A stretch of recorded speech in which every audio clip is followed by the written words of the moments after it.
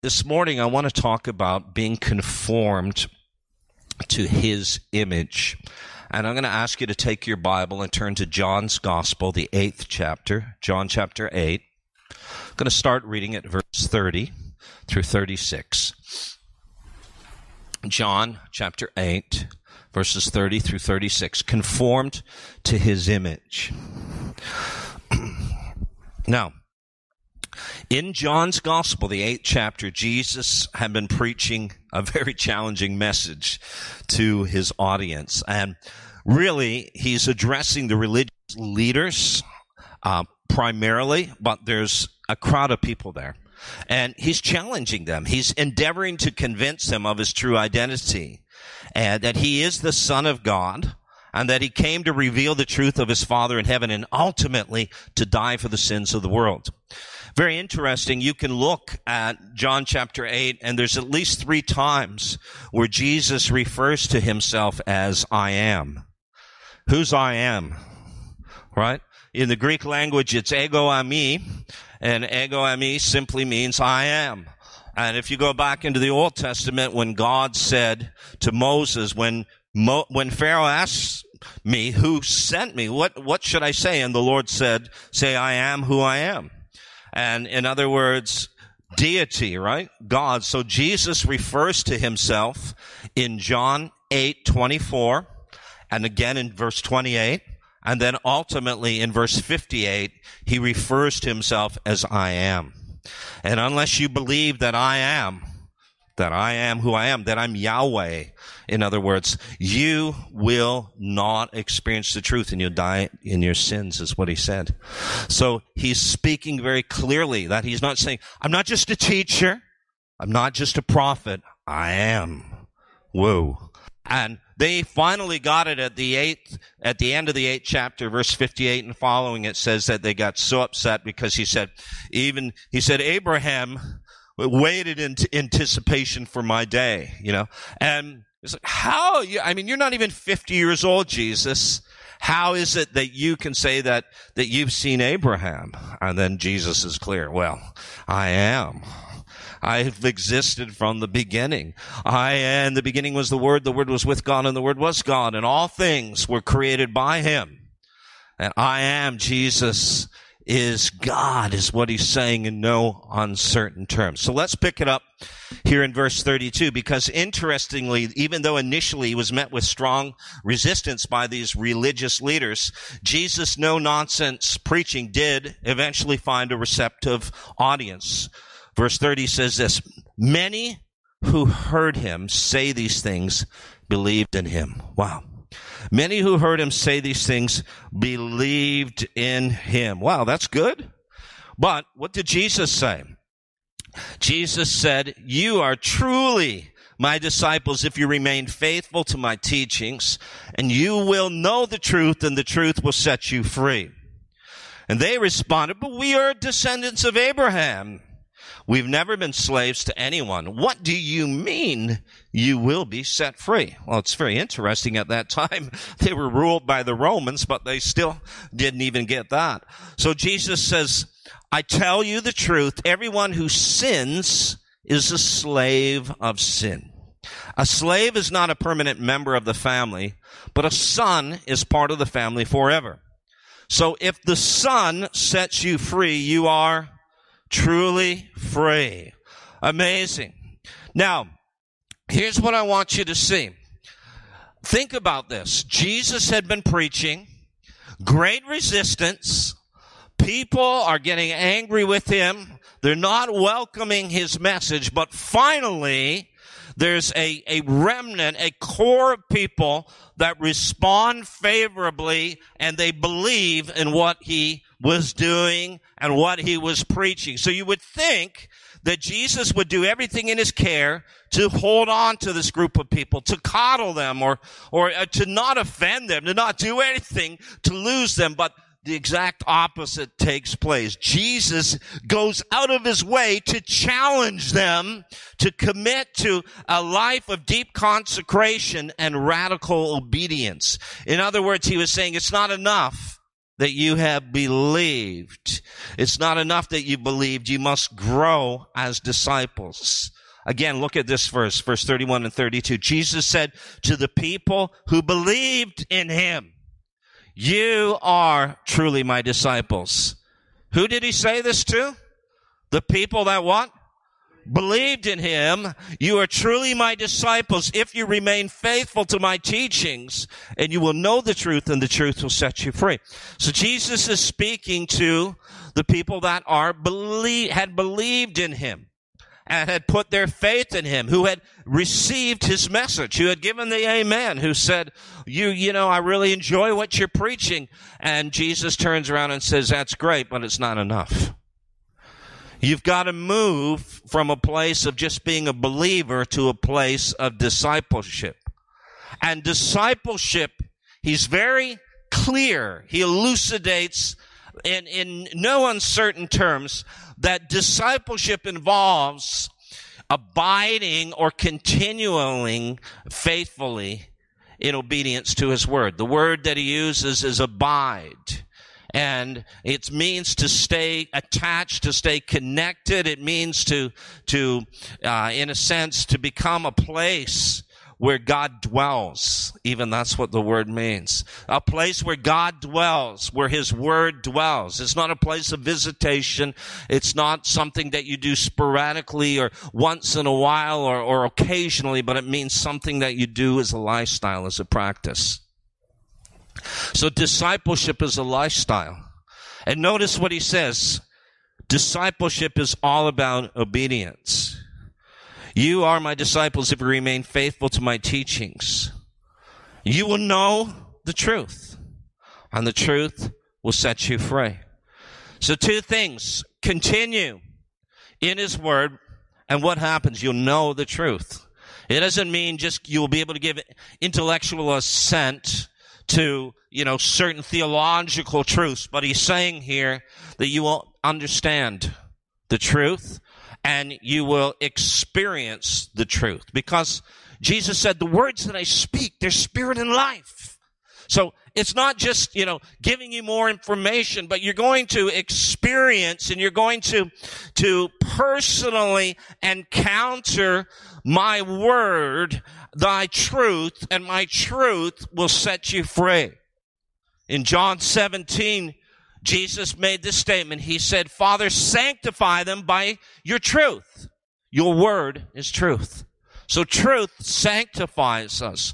It's very interesting. The word sanctify or holy or saint, whatever term you look at in English, it comes from one root word in the Greek language. And it's the word hagios. And that word hagios is a very interesting term. You look it up in some, in concordances, etc., it'll say to set apart. But it actually means this, to be a person who's not of the earth or not of the soil. Gi is the word for dirt or soil, and ha has the idea of an antecedent. It negates. So in other words, when you're set apart, when you're sanctified, you're a person who's not of the earth. You're a person that's not of the soil, not of the dirt. In other words, we don't just live like the rest of the human race. As God's people, we're different. As God's people, what does it say? Set your mind on things above, because that's where we're seated. We're seated in heavenly places with Christ Jesus. In a sense, we're dual citizens. We're here on the earth physically, but spiritually we're seated in heavenly places with Christ Jesus. Come on now. And so he's saying there is a sense in which we have to recognize that our calling is to be different. I've heard people say, well, he's so heavenly minded, she's so heavenly minded, they're of no earthly good. And really, it's not that they're heavenly minded, it's just they're strange. Okay? They're weird. Okay? Because if you're really heavenly minded, you're of all earthly good. Because Jesus was heavenly minded. He only did what he saw his Father doing in heaven. And so we're not talking about people that are just strange and they're not doing anything, they're just very bizarre. What we're saying here is that when we're thinking from an eternal perspective, we're seeing things the way God sees them, and we're implementing his plan on earth as in heaven. So praise God. So Jesus is clear. Guys, you believe to me, that's great, but it's not enough. You must become a disciple. I just want to say to each one of us, there's just 4 things I'm going to go over quickly and then I'll unpack them. The first thing that I want to show you, I believe that God is saying to us is, first of all, obviously, what do we want? What are we believing God for this year? Well, we want every sinner to be a believer. Absolutely, right? And we say, well, every sinner is to become a believer. Absolutely. We all are sinners and we all need a Savior, but there comes a place where we have to believe the gospel, where we have to embrace the truth, and that truth brings us to a point where we now believe we're a child of God, we're born again. That's really, really important. And there are people not only outside of this church, but there are people that come to churches regularly. They sit there week after week and they've never really been born again.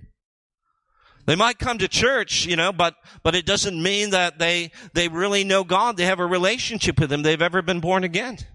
They really have not yet believed the gospel in the sense of embracing it as a truth and making Christ their Lord and Savior. Secondly, we want to see every believer become a disciple. Every believer is to become a disciple. And that's exactly what Jesus was talking about. Amen? All right. Then, every disciple becoming a discipler. Every disciple becoming a discipler or an equipper, in other words. That's really important. Really, really important that we recognize that if you're a disciple, hey, maybe God's going to challenge you this year to really disciple other people. Well, not maybe. I know He will, because it's scriptural. And then lastly, every discipler, a multiplier. What do I mean by that? A leader who develops people adds. A leader who develops leaders multiplies. So there are some people that God specifically wants to bring to a place where you're not discipling people, but you need to disciple other people who will disciple others as well. So let me just go through the last 3 of these. The first one being that every believer is to become a disciple. The Great Commission is not about making a decision to believe in Jesus Christ, but it starts there, but that's not the end of it. The Great Commission is about making disciples of Jesus Christ. Matthew 28:19, Jesus was clear, as you go, make disciples of the nations. Baptize them in the name of the Father, the Son, and the Holy Spirit, and teach them to observe or teach them to obey everything that I've commanded you, is what he said. So discipleship is all about obedience, guys. So we are called to make disciples. So what is a disciple? Let's look at what the New Testament defines as a disciple. We may have some great ideas. We might have some personal insights on what discipleship looks like, but we have to look at the Word of God. What does the Word say? What is the filter for decision making for our lives? It's the Scripture. It's the Word of God. I don't care if you say, well, this is what I saw or this is what God told me. You need to be able to back it up from the Word. So recognize that the Word is our blueprint. It's our foundation for discipleship. If you want to become a disciple, moving from being just a believer to a disciple, you need to understand, first of all, what a disciple is. How can you become something if you don't know what it is? So you start with the end in view, and then you backwards engineer it. So the end in view is this. Very clearly, Jesus said in Luke 6, verse 40, students are not greater than their teacher, but the student who is fully trained will become like the teacher. So Jesus is the teacher, correct? And if we are fully trained, which interestingly, the root word fully trained there is the same word that is translated equipped, prepared, or perfected, depending on what version of the Bible you refer to, in Ephesians chapter 4, verse 12, that the apostle, prophet, evangelist, pastor, and teacher is to prepare, equip, or perfect the saints. You are to fully train the saints, would be another way to put it. So if you're fully trained, if you've been trained properly, you'll be like your teacher. So who's our teacher? So it infers, obviously, if we've been discipled properly, the outcome of effective discipleship is we become more like Jesus. All right. Secondly, let's look at the words of John, who was discipled by Jesus. Come on now. John was discipled by Jesus, and he's got something to say to us about discipleship. 1 John 2, verse 6. Those who say they live in God should live their lives as Jesus did. Those who say they believe, those who say they're born again, those who say, I am a child of God, should say and should live their lives as Jesus did. It's not enough, guys, to sing and say, I am a child of God, but you're not living as a child of God, right? You need to live. Discipleship is about obedience. It's very, very important that we recognize that, okay? All right. Now, Paul the Apostle gives us significant insight into the purpose of the Father choosing us for salvation. Romans 8:29. For God knew his people in advance, and he chose them to become like his Son, so that his Son would be the firstborn among what? Many brothers and sisters. So why did God choose us? To become like his Son, to be conformed to his image. The title of the message, to become like Jesus Christ. There are many other scriptures we can look at, but today we're just going to generalize this. The purpose of God saving you and me is that we would be conformed to Christ's likeness. We would become like Jesus himself on the earth. So as I said, every sinner becomes a believer, but then every believer grows in their relationship to become like a disciple. So discipleship isn't a series of lessons. It isn't like, hey guys, sign up for our new Foundations of Faith course here.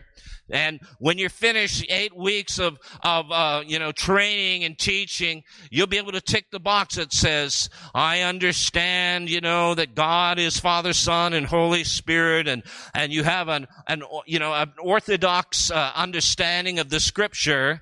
It's not so much about that, where you can tick the box and say, every morning I do my devotions, I tithe, I give offerings, I don't curse, I don't swear, I don't smoke, I don't drink, or whatever it is. That was your vice. It's not about that. It's about becoming more like Jesus. Because you can stop doing all those things, but you're still not becoming more like Jesus.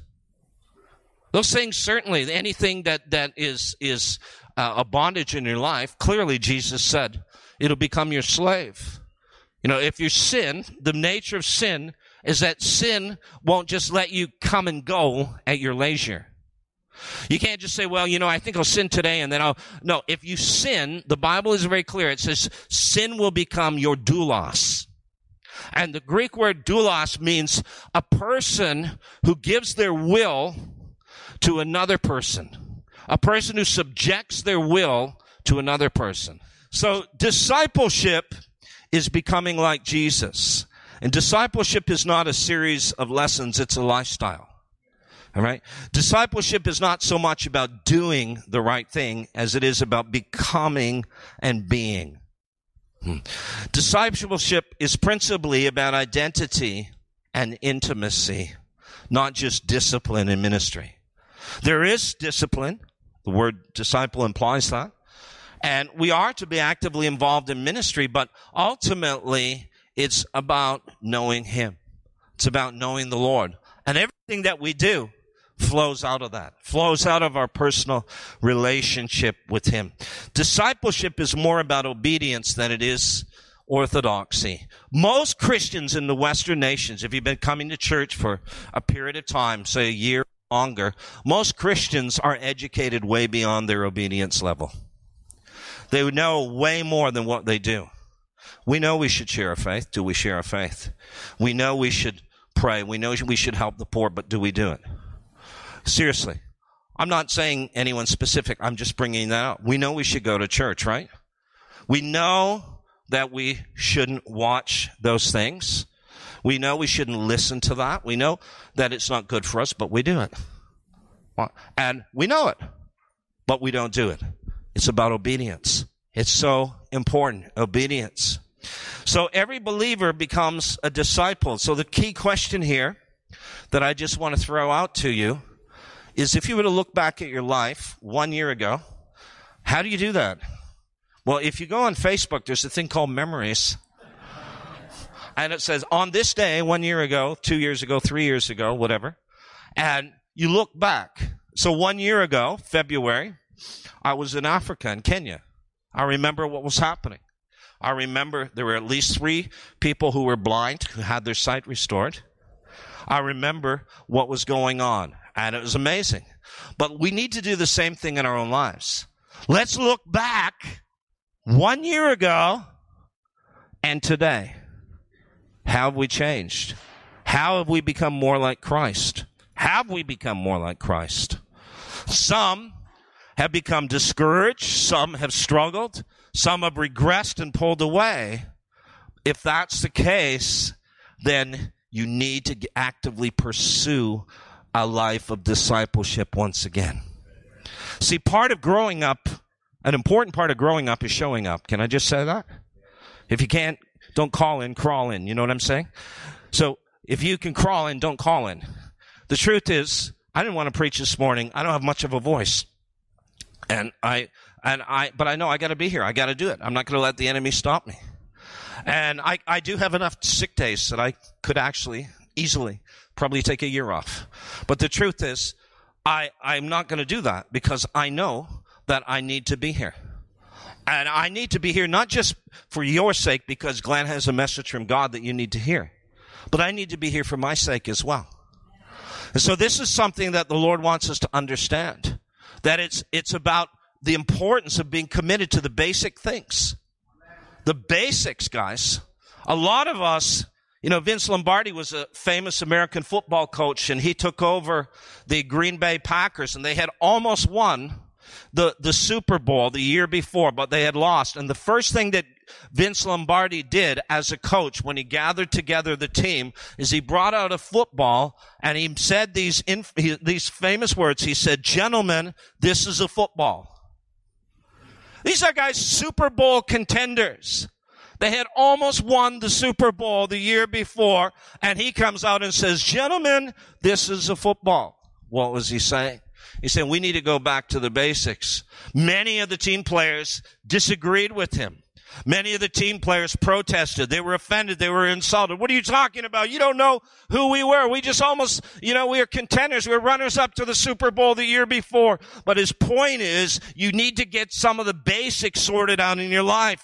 You may think that you're okay, but there's some rudimentary skills that you need to learn once again. And the same thing is true in our relationship with God. Some of the basics, like praying every day, spending time in the Word, not making a covenant with your eyes, not to look at certain things. This is the basic stuff. This is like Christianity 101. And if we can't get that right, then what makes us think we're going to be able to move forward and be able to overcome? See, it's going to cut us short. It's going to always trip us up and prevent us from becoming the person God wants us to be. And so if you're a believer, then the question you need to ask yourself this year is, what am I going to do in terms of my spiritual journey to become more like Jesus? So next year at this time, I can look back and say, I become holier. I become more godly. I become a different person. I love people. I don't have that bad attitude anymore. I'm faithful in church. I'm doing more things, whatever it is. And there's different areas in your life. So every believer has to become a disciple. Wow. Every disciple ultimately should become a discipler. It's interesting when you study how Jesus made disciples. Did you ever do that? I remember when I had to write a paper on the Synoptic Gospels, we actually had to do a timeline of the Gospels. What happened in the first. So we take the different Gospels, Matthew, Mark, and Luke, those are the Synoptic Gospels, and we kind of overlay them, and we put in sequence what was happening. And it was interesting to find out that basically for the first 10 months to 1 year, Jesus really didn't get the guys who were following him to do much. He just said, come and follow me. In other words, hang out with me, watch me, spend time with me, learn from me. I'm going to teach you. I'm going to show you. Just spend time with me. But right around a year, the guys that were literally with him pretty much 24/7, he then began to challenge them about going, about reaching other people, about doing ministry, in other words, sharing their faith. But the first year, there was this foundation that he was building into their lives. So important. You know, there are so many people, they run out, and there is a move of God and an emphasis in the church right now about you need to go to the school and the supernatural school of ministry because you can learn how to heal the sick, how to deliver people, how to prophesy, how to tell people their phone numbers. And no kidding. And the point is, you'll be able to maybe function or operate in a certain degree where you might get words of knowledge about people, but the foundation of who you are in Christ is not there. And so what happens is people implode, they blow up. They're active in gifts, but they don't have that spiritual foundation in their life. They don't know their identity. They haven't changed. They haven't dealt with the roots, the bitter roots, the things that are in their life that are hidden deep down within inside. There's issues of pride or anger or whatever it may be that still they're not dealing with. And trust me, I know it's a process. I'm not saying that, it just happens in a week. Some people, amazingly, it does. But I'm saying I recognize it's a process, but we have to address it. We have to be intentional about journeying on that road. So rather than Jesus saying, hey guys, I'm going to teach you how to prophesy, how to heal the sick, how to do these things, the first year, Jesus didn't even address that. He didn't even teach them those things. He just said, come and follow me. Let me teach you who you are. Let me show you my love. Let me model and exemplify the lifestyle that you can live, because he is the firstborn among many brothers and sisters. So you can walk like I walked. You can love the way I love. You can manifest the fruit of the Spirit. You can become more like me, but you got to learn to spend time with me. So the first year was all about spending time with Jesus. When I got saved, I came out of a worldly background. I came out of, there were people I knew that were bad people. And the Holy Spirit spoke to me and he said very clearly, you can't go to this particular section of the city. I don't want you going there. Stay away from there. Don't connect with these people. And I know there's others who will teach and say, well, when you get born again, you need to call all your old friends and invite them to church and witness. And I understand that. But sometimes, guys, we're just not strong enough.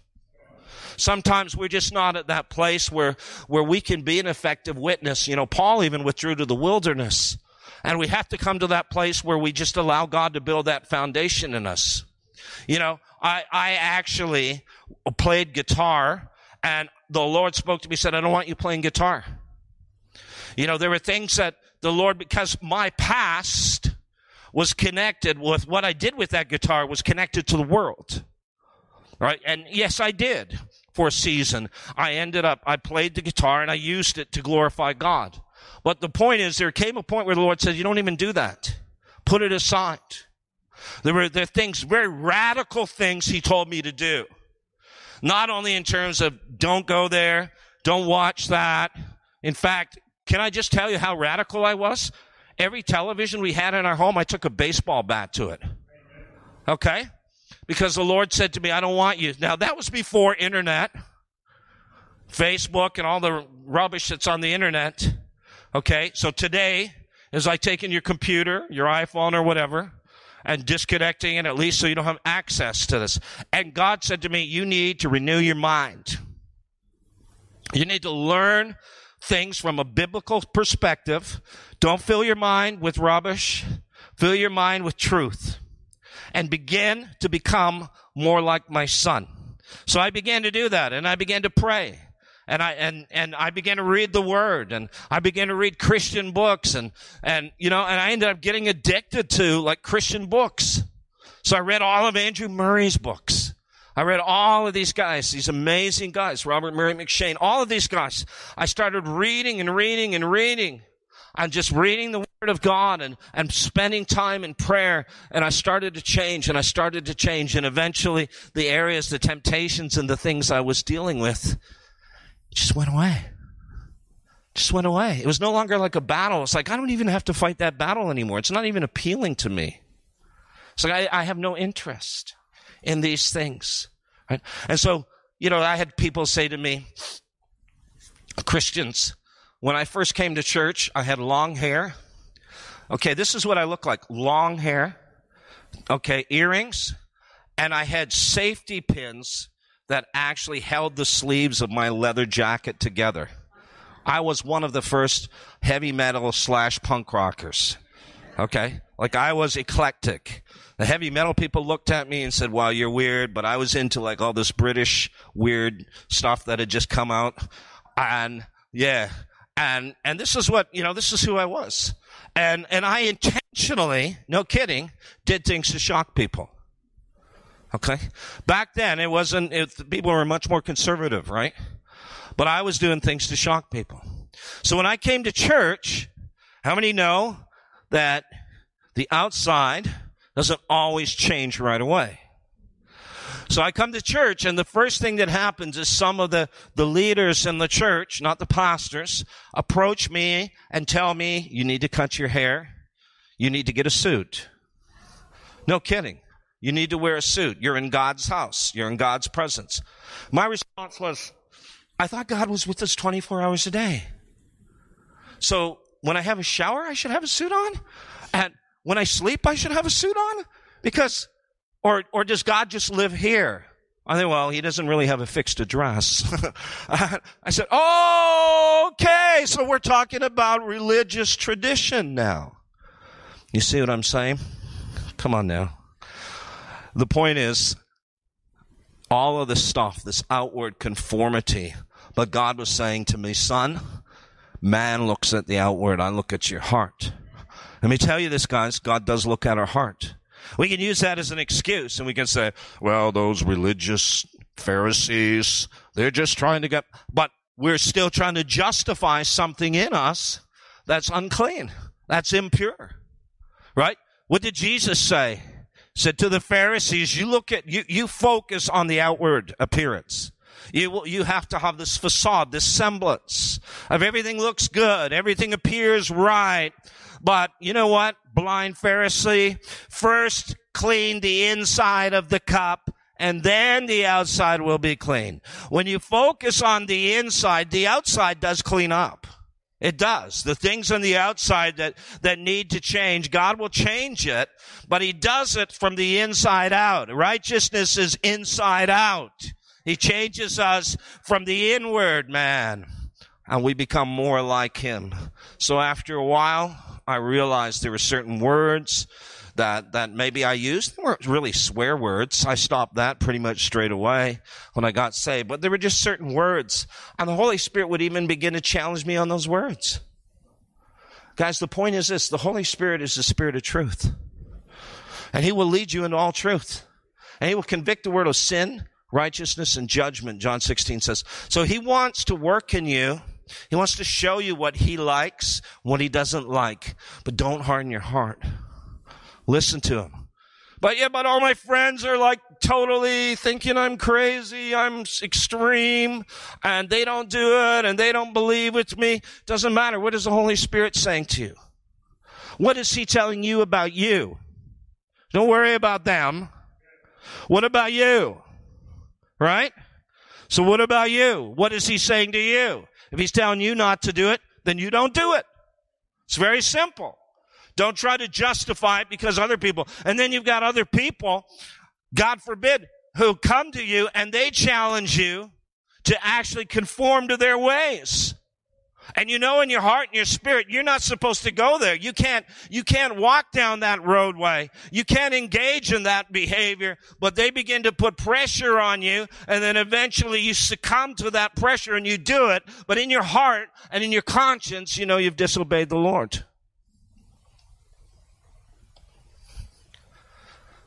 So every believer becomes a disciple. Focus on discipleship. For you, it might be this year, I don't really feel I'm in a place where I'm qualified, where I'm ready to disciple other people. I'm still addicted to this. I'm still struggling with this or whatever. That's okay. Don't worry about it. God isn't looking for performance. He wants to change you. And if you make a commitment that for a year, I'm just going to really commit to discipleship. I'm going to get in the Word. I'm going to go to church. I'm going to join a small group. I'm going to be intentional about looking and praying and seeking help, maybe counseling for these areas in my life, support. How do I get free from this thing? What doors do I need to close to keep the devil out of my life? What relationships do I need to disconnect from? Whatever it takes, but you say, I'm going to be severe. I'm going to be radical in my obedience. I'm going to be a person who sells out to God to do His will. You know, the reason why Jesus was so anointed, according to Hebrews chapter 1, verse 9, that He was anointed with the oil of joy. Come on now, we all need the oil of joy, right?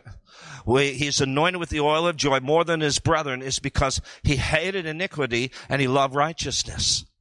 Hebrews 1 verse 9, quoting the Psalms, hated iniquity, loved righteousness. Therefore, God, your God, has anointed you with the oil of joy more than your brothers. So there's a place where we just commit ourselves to this type of radical obedience. And then out of that, we can't disciple someone if we are not a disciple. So address those areas in your life. You know, by this time, the writer in Hebrews said, by this time you should be teachers, but you need to go back and learn the fundamentals. Gentlemen, this is a football. You need to go back and learn the fundamentals. You maybe at this point, maybe you should be a teacher. Maybe you should be able to teach others, equip others, but you've just been listening, but you've not been doing. The Bible says if you are a hearer and not a doer of the word, you deceive yourself. The truth isn't in you. I listen, but I'm not applying it to my life. I'm not taking action. You know, so many people supplement their diet, their spiritual diet from technology, right? But the truth is, there has to be more than that. I listen to sermons online. There's nothing wrong with that. But you have to have a place where you can interact and become part of a family. You need to be part of the body of Christ. If it's an unhealthy church, then get out of there. If it's toxic, leave. Find a place where it's healthy. Find a place that will help facilitate and foster your growth and development. So Jesus said we should also ourselves go and make disciples. We should make disciples. So the question is, if you have been a disciple of Jesus, and you can look back and you can say, yeah, I've changed. I've become more like Jesus. Absolutely. Praise God.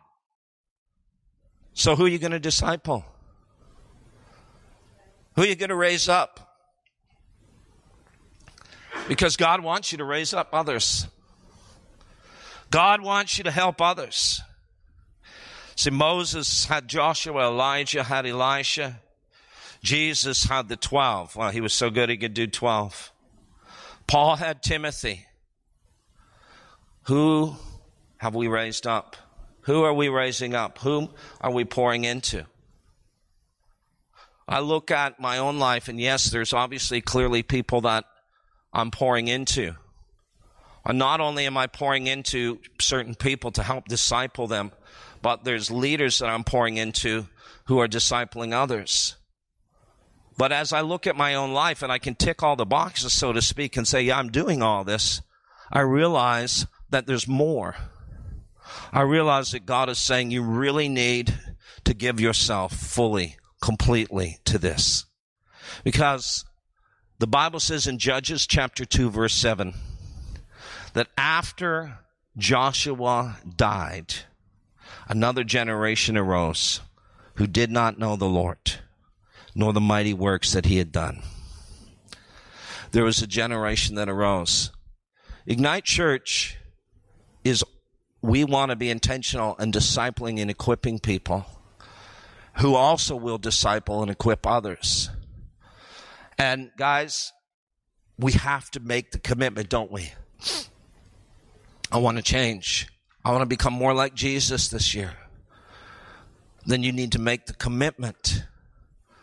You say, I want to change, but I don't want to do much. Or we maybe don't say that, but we say, well, yeah, I'm busy. Or I can't. And we begin to make excuses. But it's an excuse. That's all it is. It's an excuse. We have to make the commitment to Jesus, to make disciples, to become a disciple, to become a discipler who multiplies, whatever it is. So you're an equipper. Who have you raised up? Who are you raising up? Who are you discipling currently? I'm not just talking about, well, I'm teaching them how to play the guitar, or I'm teaching them how to do video editing. That's not discipleship. Discipleship is, how are you teaching them to become like Jesus? How are you, what does it say? Matthew 28:20. Go, make disciples, baptize them in the name of the Father, Son, and Holy Spirit. Teach them. What? These new disciples, teach them to obey all the commands they've given you. Teach them to obey. Teach them how to obey God. That's good. And then lastly, a discipler who becomes a multiplier. A leader who develops people adds. A leader who develops leaders multiplies. 2 Timothy chapter 2, verses 1 and 2.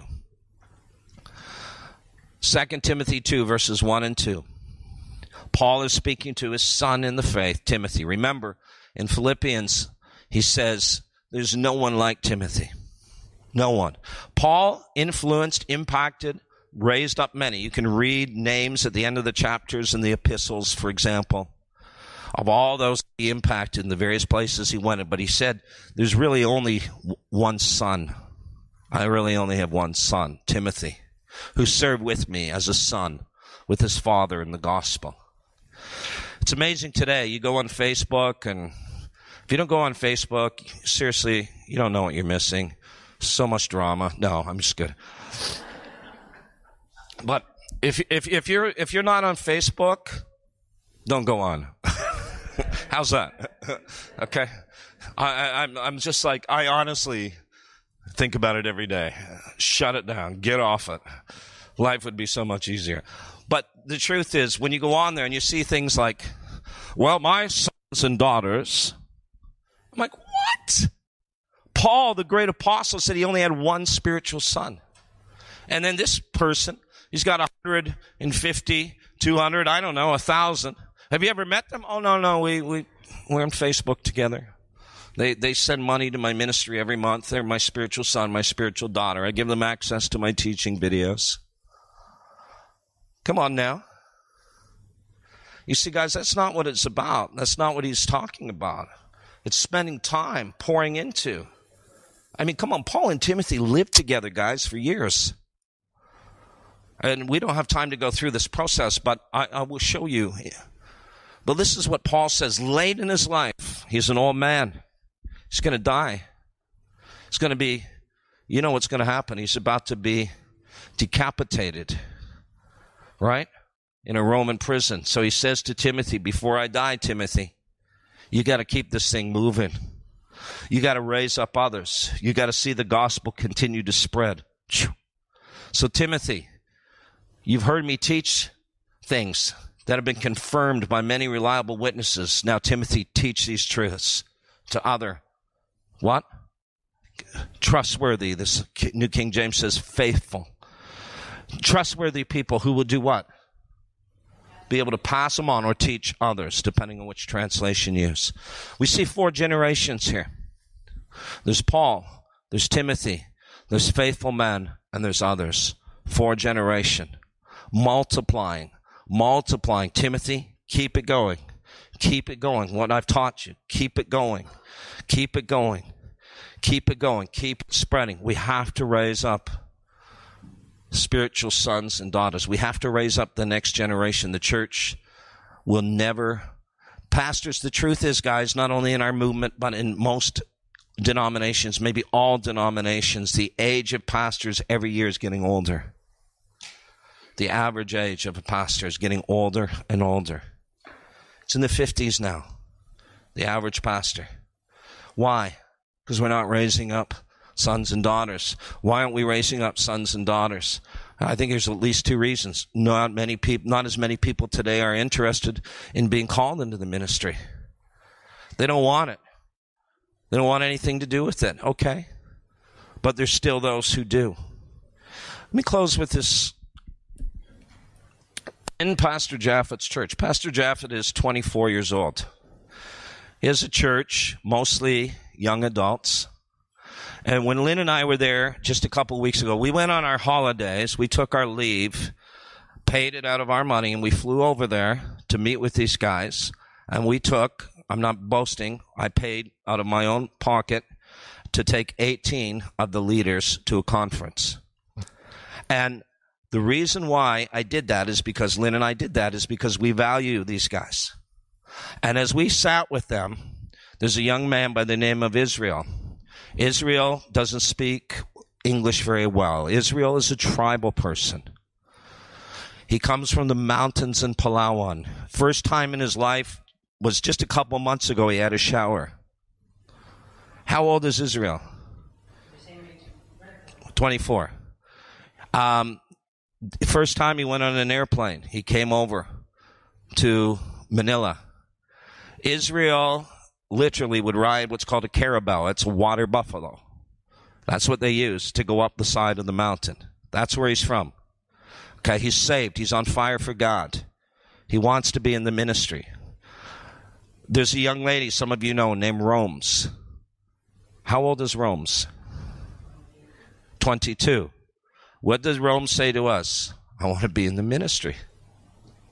They're in university. So what are you doing? Well, I'm going to finish university, but now I want to be in ministry, Pastor Glenn, Pastor Lynn. And then there's Pastor Jaffett's two sisters, Joyful and Jaisel. What, 21 and 19? 21 and 19. What about you guys? Of course, we want to be in ministry too. We want to be in full-time ministry. I'm like, come on. Guys, what are we going to do? We're going to stand before God on Judgment Day and give account if we don't raise up the generation. And if we have young people that know and they're willing to sacrifice their life and give themselves to ministry, I don't know. I'm not trying to put any pressure on anybody, but I'm saying there's got to be something that we can do. I know there is. And I know we have to be intentional about teaching and training these guys. Raising them up, equipping them, doing whatever it takes. And so in the DNA of our churches, particularly this year, we are really going to be challenging you. If you're just a believer, if you're just a pew sitter, if you just show up on a Sunday, you need to get activated. You need to become a disciple. You need to start growing. You need to start changing and addressing areas between you and God in your life that you need to change. If there's areas that have been holding you in bondage and keeping you back, you need to begin to ask people to help you pray into this. Can you pray with me? Be honest. Can you help me with this? Find someone who can, a connect group leader, someone that you can speak to and ask and help you on your journey. If you're a strong and solid Christian, you may have things going on in your life. You're busy. I understand that. But guys, what about the next generation? What about discipling others? What are you going to do? You have ideas. Come and talk to me. If you don't have ideas, come and see me. I have many ideas. But you need to begin to do it. The older would teach the younger. Right? Is that what it says? Yes. So it's not about platforms. It's not about positions. It's not about these things. It's about raising up the next generation. And then raising up particularly leaders who are raising up others, who are raising up other leaders. Wow, that's another level. But that's what brings us into multiplication, where eventually thousands of people are reached. Every week now, throughout the Philippines, South Africa, and we have, can I say it? We have a new church in Bali in Indonesia now. A new Ignite church. In Singaraja, the north part of the island of Bali, Pastor Eddie, who was persecuted. He started the first church of that community, and he was persecuted, and they threatened him. And he's now connected with us. He wants to be part of our network. And these guys are so hungry. Pastor Glenn, he's telling me, messaging me, can you please send people from your church to come and visit us? They're surrounded by Hindus and Muslims, and they've done so much. They've struggled. Can you send people just to even come up and just spend some time with us and pray with us and encourage us? Is there people that you can send to us? Can you come? Can you send others who'll come and train us, come and equip us? We need training. We need equipping. You see, they're so hungry and there's so much opportunity. And if we can't find it in one place, that's okay. You can't kick open a door, can we? We need to wait on God. When he opens the door, then we're faithful to go through that door. Amen? Amen. Worship team would come forward. Thank you for being patient with me and listening as I share my heart this morning. Every believer, a disciple. Every disciple, a discipler. Every discipler, a multiplier. We stand together, please. And we're in a new year. It's February, right? Some of you just back from holidays, back in school, whatever.